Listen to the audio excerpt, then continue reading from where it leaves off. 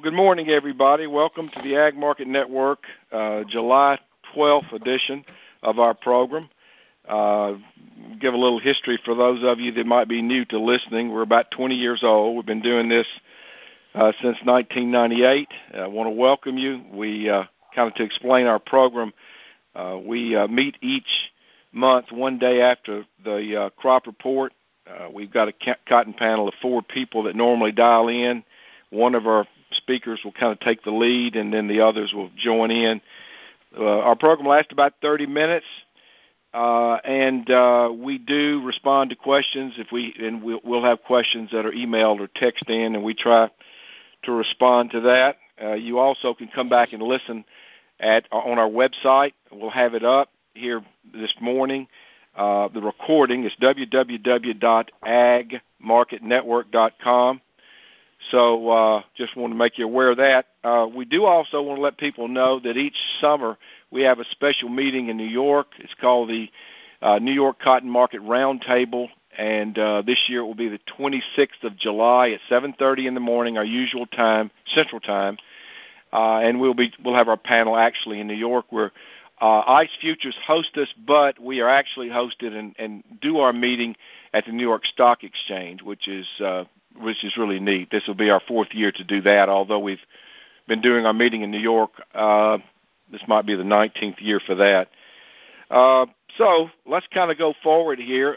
Dr. John Robinson will kick us off and give us his thoughts on the crop report yesterday and just his general observations about the cotton market. John? Thank you, Pat. Good morning, everybody. So we are, as we have been for the last month or couple months since May, in the period where we've got 2 crop reports to digest, both old and new crops. So the old crop numbers, to me, saw more adjustments than I was expecting. Some of them not very large, but a few of them were. So let me talk about that. The biggest changes, first of all, in India, curiously enough, they raised old crop Indian production by 500,000 bales, and they kind of balanced that out with small changes, reductions to their imports. They raised their domestic use. They lowered their exports by 400,000 bales, but there was a net increase in Indian carryout. Saw something in China where they raised 500,000 bales of imports and 500,000 bale cut in Chinese domestic use. Again, this is old crop, so that added 1 million bales to the Chinese carryout. And then in Australia, they cut Australian exports owing to their lack of exportable surpluses, but they cut that number 600,000 bales, which went straight to the Australian old crop carryout. Then there were other smaller changes, like in Bangladesh, Indonesia, Pakistan, and Vietnam. There were small month-over-month reductions in ending stocks in those countries. So the impact of the old crop adjustments was mainly to add more supply to the new crop balance sheets, which frankly they don't need it, but it added up in the aggregate of 1.75 million bale increase in old crop world ending stocks. Looking at old crop U.S. particularly, again, they made some adjustments. They cut domestic use 100,000 bales. They cut old crop exports 250,000 bales. That wasn't really surprising, given the slow pace of the slow pace of sales. Not really. That's not accurate. Given the slow pace of shipments, there's really no way that we were going to meet the old target. I don't think we're going to meet the new target. But having lowered U.S. export shipments, they cut the export number. That all went to the bottom line, so that ending stocks rose from 4.65 million to 5 million. So the carry-out of the old crop U.S. numbers is getting bigger.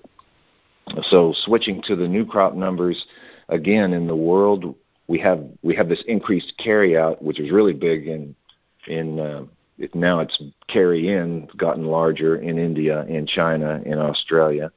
That went straight to the new crop Australian bottom line. So their ending stocks new crop went up 600,000. We have this extra million of Chinese carry-in coming in, and then they also, what did they do? They had another 500,000 bale adjustment in China. So their new crop ending stocks are up 1.5 million bales.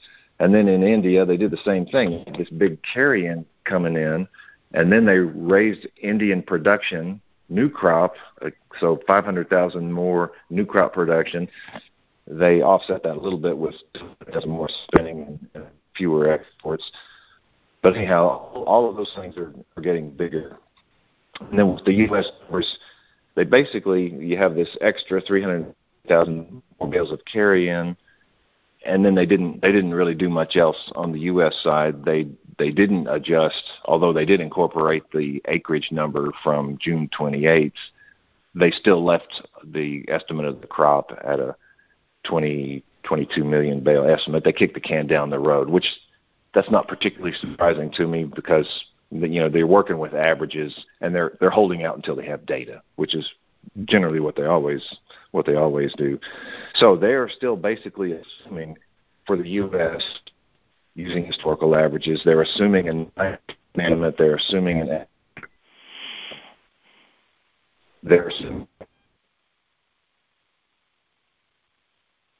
John, we're losing you. Out that would, plus the higher carry-in would work out to a rather healthy supply of 27 million bales. And so if you make what I think is a pretty strong assumption that we export 17 million of that still leaves you with ending stocks, a higher ending stocks number than we had before, than we had last month. It's around 6.7 million bales. So you've got ending stocks going from 5 to 6.7, almost a 2 million bale, 1 3/4 million bale increase, which, that kind of goes to the bearish kind of price weakening story that we've more or less been telling for more than 6 months. That's still with us, but that conclusion has some really major caveats. So let me focus on those. The first one obviously is production. We frankly don't. For this time of the year, we don't have as good a handle on the acreage number as we usually do. We might, in fact, have fewer planted acres than USDA is currently reflecting. When the March number came out, a lot of us thought perhaps that number was too low and that the real intended plantings were going to be higher. But now we have to consider the June observations of what's planted and what's yet to be planted as of early June. That's what that report measures. So the question is, how much of the yet to be planted in early June didn't actually get planted? Maybe I'm going to throw out a number, 300,000. Where did I get that from? 300,000 is the average deviation from that June measurement to whatever the real final planted acreage number is. Over 20 years, the average deviation, higher or lower, is around 300,000. The highest it's ever been is almost 1 million. So that's the historical framework for how that June number could vary. On average, 300,000, but it's been as high as 1 million. It's been as small as practically no change. So we'll just have to see. But this uncertainty is not going to get resolved until August at the earliest, because what USDA is now waiting for, what we're all waiting for, are USDA FSA certified acres data, which are, I think those are due back to FSA around now, the middle of July, but we won't see them till August. So we're waiting on that. And I think if USDA needs to, for cotton, they would go out and resurvey, NASS would resurvey acres if they feel like they need to do that. I don't think they would do that till September. So we've got a few points here in the future where we're having to wait for to get a clearer picture of the acreage number. Okay, so that's one major caveat, just what are we working with in terms of acres. The other is we appear to have an improving crop, and that's just based on anecdotal reports and the normal weekly reports from the field that USDA publishes, and that they publish in the form of the crop ratings. But the crop appears to be doing better in most places, responding to heat units, in areas that needed to get going. They are getting going. The reports that I hear from West Texas are there's some sketchy looking spots for sure, but mostly what's being talked about is that the crops are often doing very well. The South Texas crop reportedly is, what I've been told is there's two South Texas crops. There's the earlier planted one, which is really doing pretty good, and there's the later planted one, which could still use another rain and, may get it from these tropical bands that are coming from this thing over Louisiana.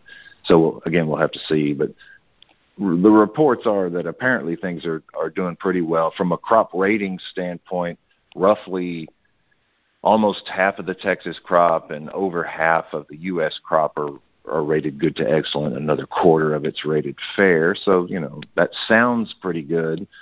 For what it's worth, the pattern of crop condition ratings this year are kind of tracking along with at the same levels on the same path as the crop ratings for 2014, 2015, 2016. If you look at a chart of it, they're all kind of overlaying each other. And in those years, like in Texas, we had state average yields ranging from over 600 to 750 pounds per acre. So what will this year bring with the crop ratings that we have right now? Well, we really don't know. The next major caveat, we don't know because those differences, those fluctuations in crop ratings are not very good statistical predictors of what the final yield will be. And the second caveat or sub caveat to that is that the crop is late out here. I heard OA say by his reckoning that the crop nationwide was a week late or so. Out here, it's generally 3 weeks late. When you talk to folks, at least out in West Texas, they'll tell you that the crop's about 3 weeks late. So there is a lot riding on the what happens in September and October. There's a lot riding on the maturation and harvest time, conditions and weather, whether they have nice, sunny, open weather for an extended period of time. And, the chances of getting that may have improved in that the weather forecast anyway, the long-term weather forecast has switched from what it has been since last September, and that was we've been in an El Nino forecast situation. That means cooler and wetter than normal. That certainly gave us what we saw all fall, very, very wet fall, sloppy harvest season. It gave us the wet winter that we had. It gave us the wet spring that we had. Well, that forecast has changed. We have now moved. NOAA is now put us in a neutral situation. So that just means good old normal hot Texas, summer and everywhere else. A neutral situation that's moving towards a La Nina situation, meaning that the Pacific water temperatures that affect the climate are cooling. And even as if you get down into the late fall and early winter, it's almost a La Nina type situation where it's cool enough to bring about hotter and drier than normal situations. Ideally, that in my mind, I think, well, okay, hopefully we have enough crop made, have enough stand establishment, have enough soil moisture to carry us for a while with a few timely rains. Maybe the crop will get all the rain it needs, and then if these neutral conditions and sub-La Nina conditions kick in, maybe that'll increase the chances of having a dry fall, so that we have an optimal kind of harvest situation. Time will tell. We'll just have to see. But I hope it works out. I hope it works out the best of using the moisture we have and then having the dry, open period that we need. So that's a whole bunch of rambling caveats about production. The main demand caveat to this is that the pace of new crop exports is rather weak.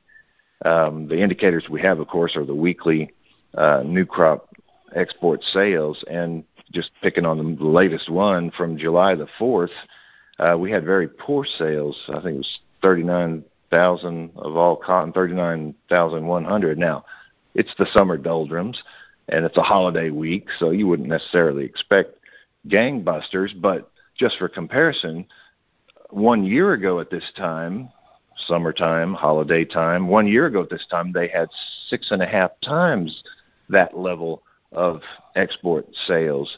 So this year certainly is not shaping up to be the kind of gangbuster export demand that we had of the previous two.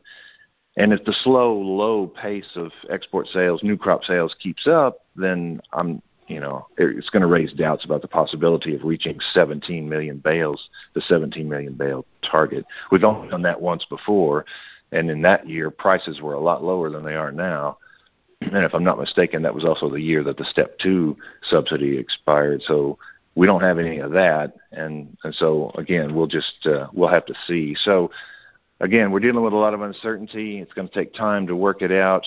There are a number of things I could see that would still leave us with a price forecast that, in my mind, focuses on the downside price risks. That it may set in when some of these uncertainties get resolved, which is beginning in August, but really probably in September and October when we have a better picture of what kind of supplies we're dealing with. Then I'm worried about prices pushing the lower end of the range. Pat, that sums up all my comments. I'll hand it off to you. Okay, well, let's open it up for everybody. Any comments? Well, even though ending stocks are increasing, if you sit there and you look at a stocks-to-use ratio on a relative basis, I mean, things aren't as bad as they look. Now, does consumption get worse, and does the crop get better around the world? Yeah, I guess it could. By all accounts right now, things seem to be slowing down. The easy tariff wars, the easy trade wars to win, are not so easy after all. And I think that's starting to have a real impact on feeding through the system on a lot of different things. And so, it's certainly consumption is going to be a big question mark moving forward. OA or Kip, your thoughts? Well, I thought John did an excellent job.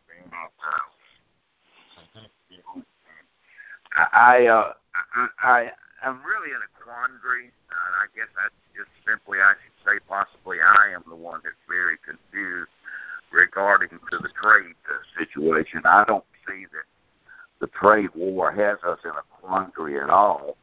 I'm not even sure I know what a quandary is with respect to international trade anymore. But I think we want to talk about trade because it hit us at a time that the world was beginning to realize that we were going to have the onset of an increased world production. And the market has trended lower and lower and lower. So the easy thing to do was to dump all the problems on the trade situation. Since that time, we've seen report after report after report of increased production. We've seen a significant smidgen of reports that demand is down, down, down. So the perfect recipe for lower prices sits there with the idea that we have a potential world record crop. We kind of crossed our fingers, didn't wish any difficulty on anyone, but we hoped that we wouldn't have this record world crop. Well, so far to date, and as John indicated, there's a lot of time yet left out there. The conditions are set to have this world record crop, and we're having this demand problem. As a consequence, what would we expect prices? They have to go lower. We learned that 100,000 times. So my situation, and as I say, my quandary, whatever that is that I am extremely concerned about a price with 5 in front of it, some 50 something, 58, 57, 59. The things that we look to for support, John indicated, USDA has a 17 million bale estimate for exports for upcoming crop, for the upcoming market. Yes, love to see that come about, but as a time in what some would call a very special set of circumstances during that year. So I am just still hung up on this crop versus demand situation. There's so much water. Folks understand it much better than I do, but there's so much water on the Texas crop, and that root's getting down there. Just assuming we get the chance to harvest that crop, it's going to be huge. We've got a great looking crop in Georgia. It's starting to need some water. We've got a great looking crop through much of the Mid-South. Portions of it are needing water, and all of that should be rectified this weekend, but who knows, it might not be. To me, that's the situation. It's simple. It's supply versus demand, and we're just being overwhelmed. The 17 million, but Kip and I were talking about it yesterday. Let Kip discuss it because I admit the USDA cut demand, cut offtake consumption. Call it offtake, call it demand, call it whatever. They cut consumption in Bangladesh 900,000 bales. It's a huge increase. So anyway, I'll just leave it at that. That kind of sums up the Kip and gist of where I'm coming from, sir. Thanks. Kip?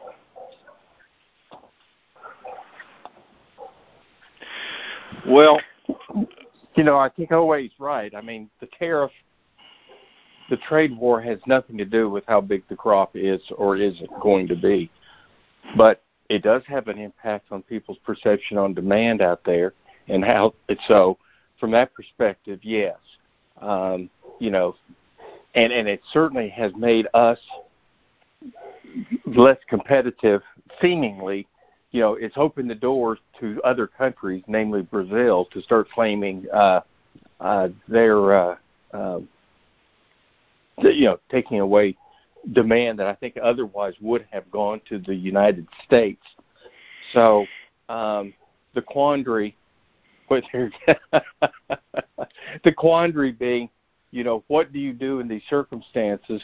What can the market do in these circumstances with all this uncertainty out there that's being created by the discussions, if you will, or lack of discussions surrounding trade. It's also in a non-commercial sort of way. The trade thing has given an impetus to the speculative influence. The last time Trump, when he tweeted on a Sunday and about what he was going to do the following Friday, and the market went down. That was, I think, the last time we had a major. We went down 9 or 10 cents and recovered a little bit, but that's when these guys who are now really, really net short. I think they're at a record net short. That let them really. It gave them an excuse to be bearish and sell the market lower. That could be a very short-term thing. If there's a tweet, hey, we've resolved something, and I don't want this to happen. If there's news about something bad happening to the crop, or maybe news about fewer acres planted than we thought, something that gets those guys to buy their way out of their net short position could be a little bit of upside volatility, maybe fleeting. It may only be 5 or 6 cents that gets us back to 69 or 70 or something. But that's sitting out there. But my original point, the trade stuff has influenced them into some of these short-term positioning that so far has weighed on the market.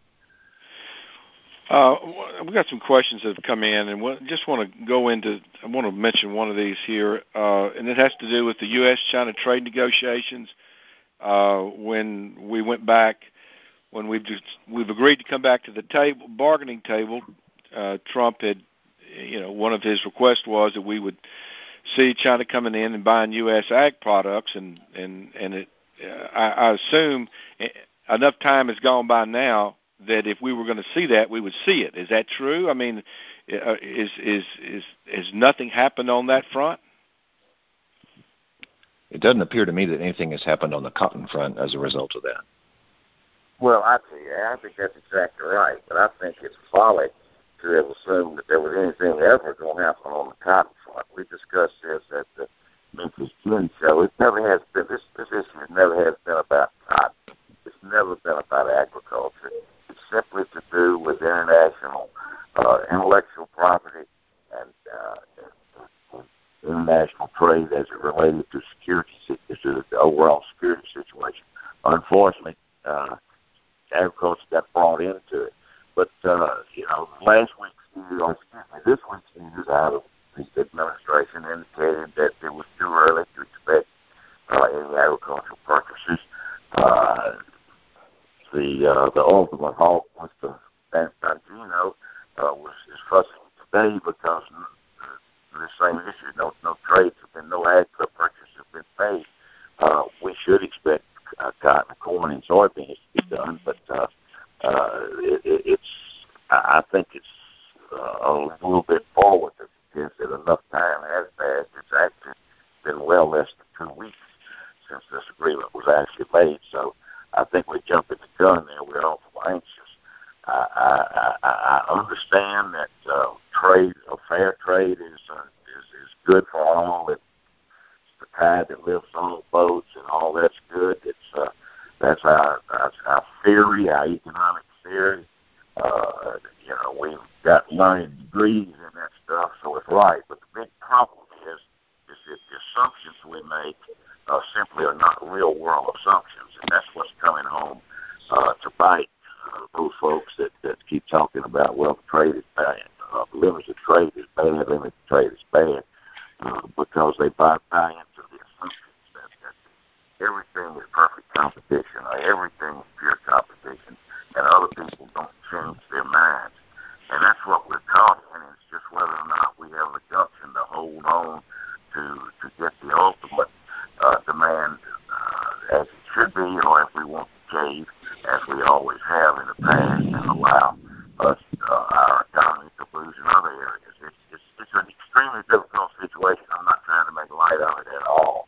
And it does, in Gerald's context, it does leave us in a wondering as to whether we want to be big boys to stand up, or whether we want to just separate all these little Indians and have our little individual skirmishes. Now, I come back again to the idea that this market has gone down in an extremely consistent pattern with the ideas that world carryover and U.S. carryover were on the verge of exploding. Now, we don't necessarily say world carryover is exploding. It's just gone up 76, 77, right at 80 million bales. So, 3 to 4 plus million bales from earlier estimates.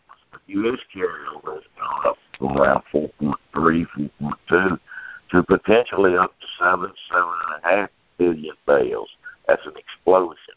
As to why Brazil is beating us in China with exports, I would contend that it's the irregular Brazilian crop, the huge crop, and people forget that there's no storage capacity for cotton in Brazil. It has to be sold, it has to be trucked, it has to be moved out of there just almost immediately, because they don't have warehouses like we have warehouses. So they're going to have a fire sale. They'll beat us every year on that, and they always have. So they're going to move their crop first. We sit back. It's a part of our policy. It's not a bad policy. We have all the warehouses. We're willing to store cotton and bet on the come. It has worked very well for us. But I think because it's so easy to blame trade, we're forgetting the real supply-demand implications. That's just my opinion. I know I differ with my friends on that, but that's just my opinion. And Pat, I'll do my best to shut up about that. All right. Well, as always, some of our listeners ask the question, where can we go on price? And quite a few of them are wanting to know, are we going to bounce any? And is there anything to do? So let's just go ahead and get into that. We've run a little long. So let's just look at I'll start with you, Gerald, and just give us what you think the range for December cotton could be. Are we going to get an opportunity to get any kind of bounce? Well, I I thought we were going to hold 65 cents. I just felt like this market was just bound and determined to hold 65 cents. The only real sellers you had out here were the speculators, but 65 cents has certainly given way right now. And you got some support around 60 cents. The July low was 60.27, so we may try to go down and threaten that. But really, we're probably looking now at a 54 to 56 cent downside on this market. Unless something happens to the crop from a production standpoint to shave some of these supplies off, we're probably looking at mid-50s right now. I don't think it's that bad out there. John points out that export sales are slow. Yeah, they're slow, but last year was an anomaly. This year we're still well ahead of our historical averages in terms of selling cotton into the new crop. Now, granted, some of that cotton, a fairly significant amount, 1.3 or 4 million bales of that is China, and you don't know if that stuff is going to get canceled or not.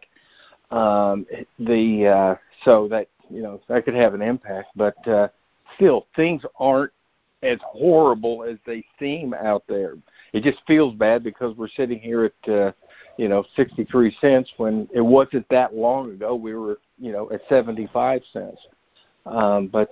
No, I think we certainly could be looking at a 54 to 56 cent market on the downside, and on the upside, it would just be, given the supply situation, it's going to be very difficult to get back over 70 cents anytime soon, I think. So, call me 54 to 56 cents on the downside, 68 to 70 cents on the upside. Okay, John, what are your projections? I like what he just said. My dad always said nothing is as bad or as good as it seems, either one. But anyway, on the prices, yeah, if the uncertainty comes out of this market about what we've got and the demand situation remains just where it is, then I think we weaken to the upper 50s. So I'd say 58 to 7. I wouldn't be surprised by something that causes a bit of a short covering rally, but even if that happens, I don't think it would go over 70. I don't think it would last very long. So 58 to 70. All right. Away? But I concur. I like John 58, 57 figure. John hinted at it there. Gerald might be on it earlier in the week that we get a short covering rally. We get all the trade difficulties over. The specs were so short, we could get a short covering rally on that basis that could, take us up to your 70s if it really got rolling.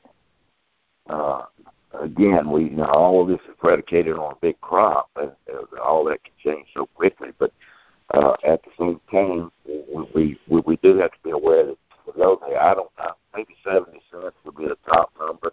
72 cents, okay, I'll accept that.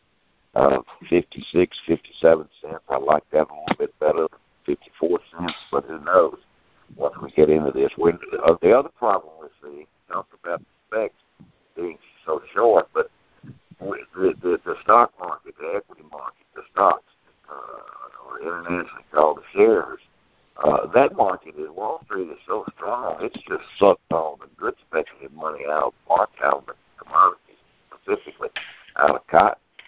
Cotton's been a hero to those guys for 4 years, and it's not performing, so they've left the cotton market. We just don't have that money there to boost us like it has in the past. So, again, it just somewhere in between in the mid to upper 50s up to the very low 70s, if we get even that high. Thank you. All right, let's wrap up. Pat, I got one more thing. Yeah, we're looking at a fairly large crop here, but it's not a record crop around the world. I mean, unless, estimates grow larger from here. I mean, we're about 1.5 million bales below the record crop that we had in 2011 of 127 million bales. But even with the adjustments in consumption, we're still looking at a world record consumption number. So when I said things aren't as bad as they seem, they really aren't. So it's I think we need to keep a lot of that in perspective as far as how good or bad things are. Well, all that's very, very true, but we're also seeing a very strong increase in cotton carryover in world exporting countries. And that's where the demand competition comes from. And as a consequence, that puts a bit of a hammer on prices as we make those kind of comparisons. I don't disagree with what you're saying. I'm just thinking we look at the location of this cotton exporting countries. It's all the same. Whoa, this is where our competition is. Kip, tell me where we're going. Excuse me, Pat. I guess that's your call. Well, no, I have not heard anything from Kip. I assumed he wasn't with us. He slept in. Kip? We were, in fact, Kip and I were talking yesterday, and he was talking about their meteorologists are saying that the crop conditions in India, in terms of, a monsoon, they're calling for things to not be so good over the rest of the summer. Yeah. So not only was monsoon late in India, and you've got more coverage, but interior of India, as you move into the fall, it's supposedly, at least by their weather people or one weather person they listen to, is things aren't looking too spiffy over there. Nevertheless, he's raised them 500,000 bales. Yeah, I know. So they got record prices. That must mean they have a bigger crop. Well, let's go ahead and wrap this up. I want to thank our speakers for joining in today and giving us their thoughts on the market.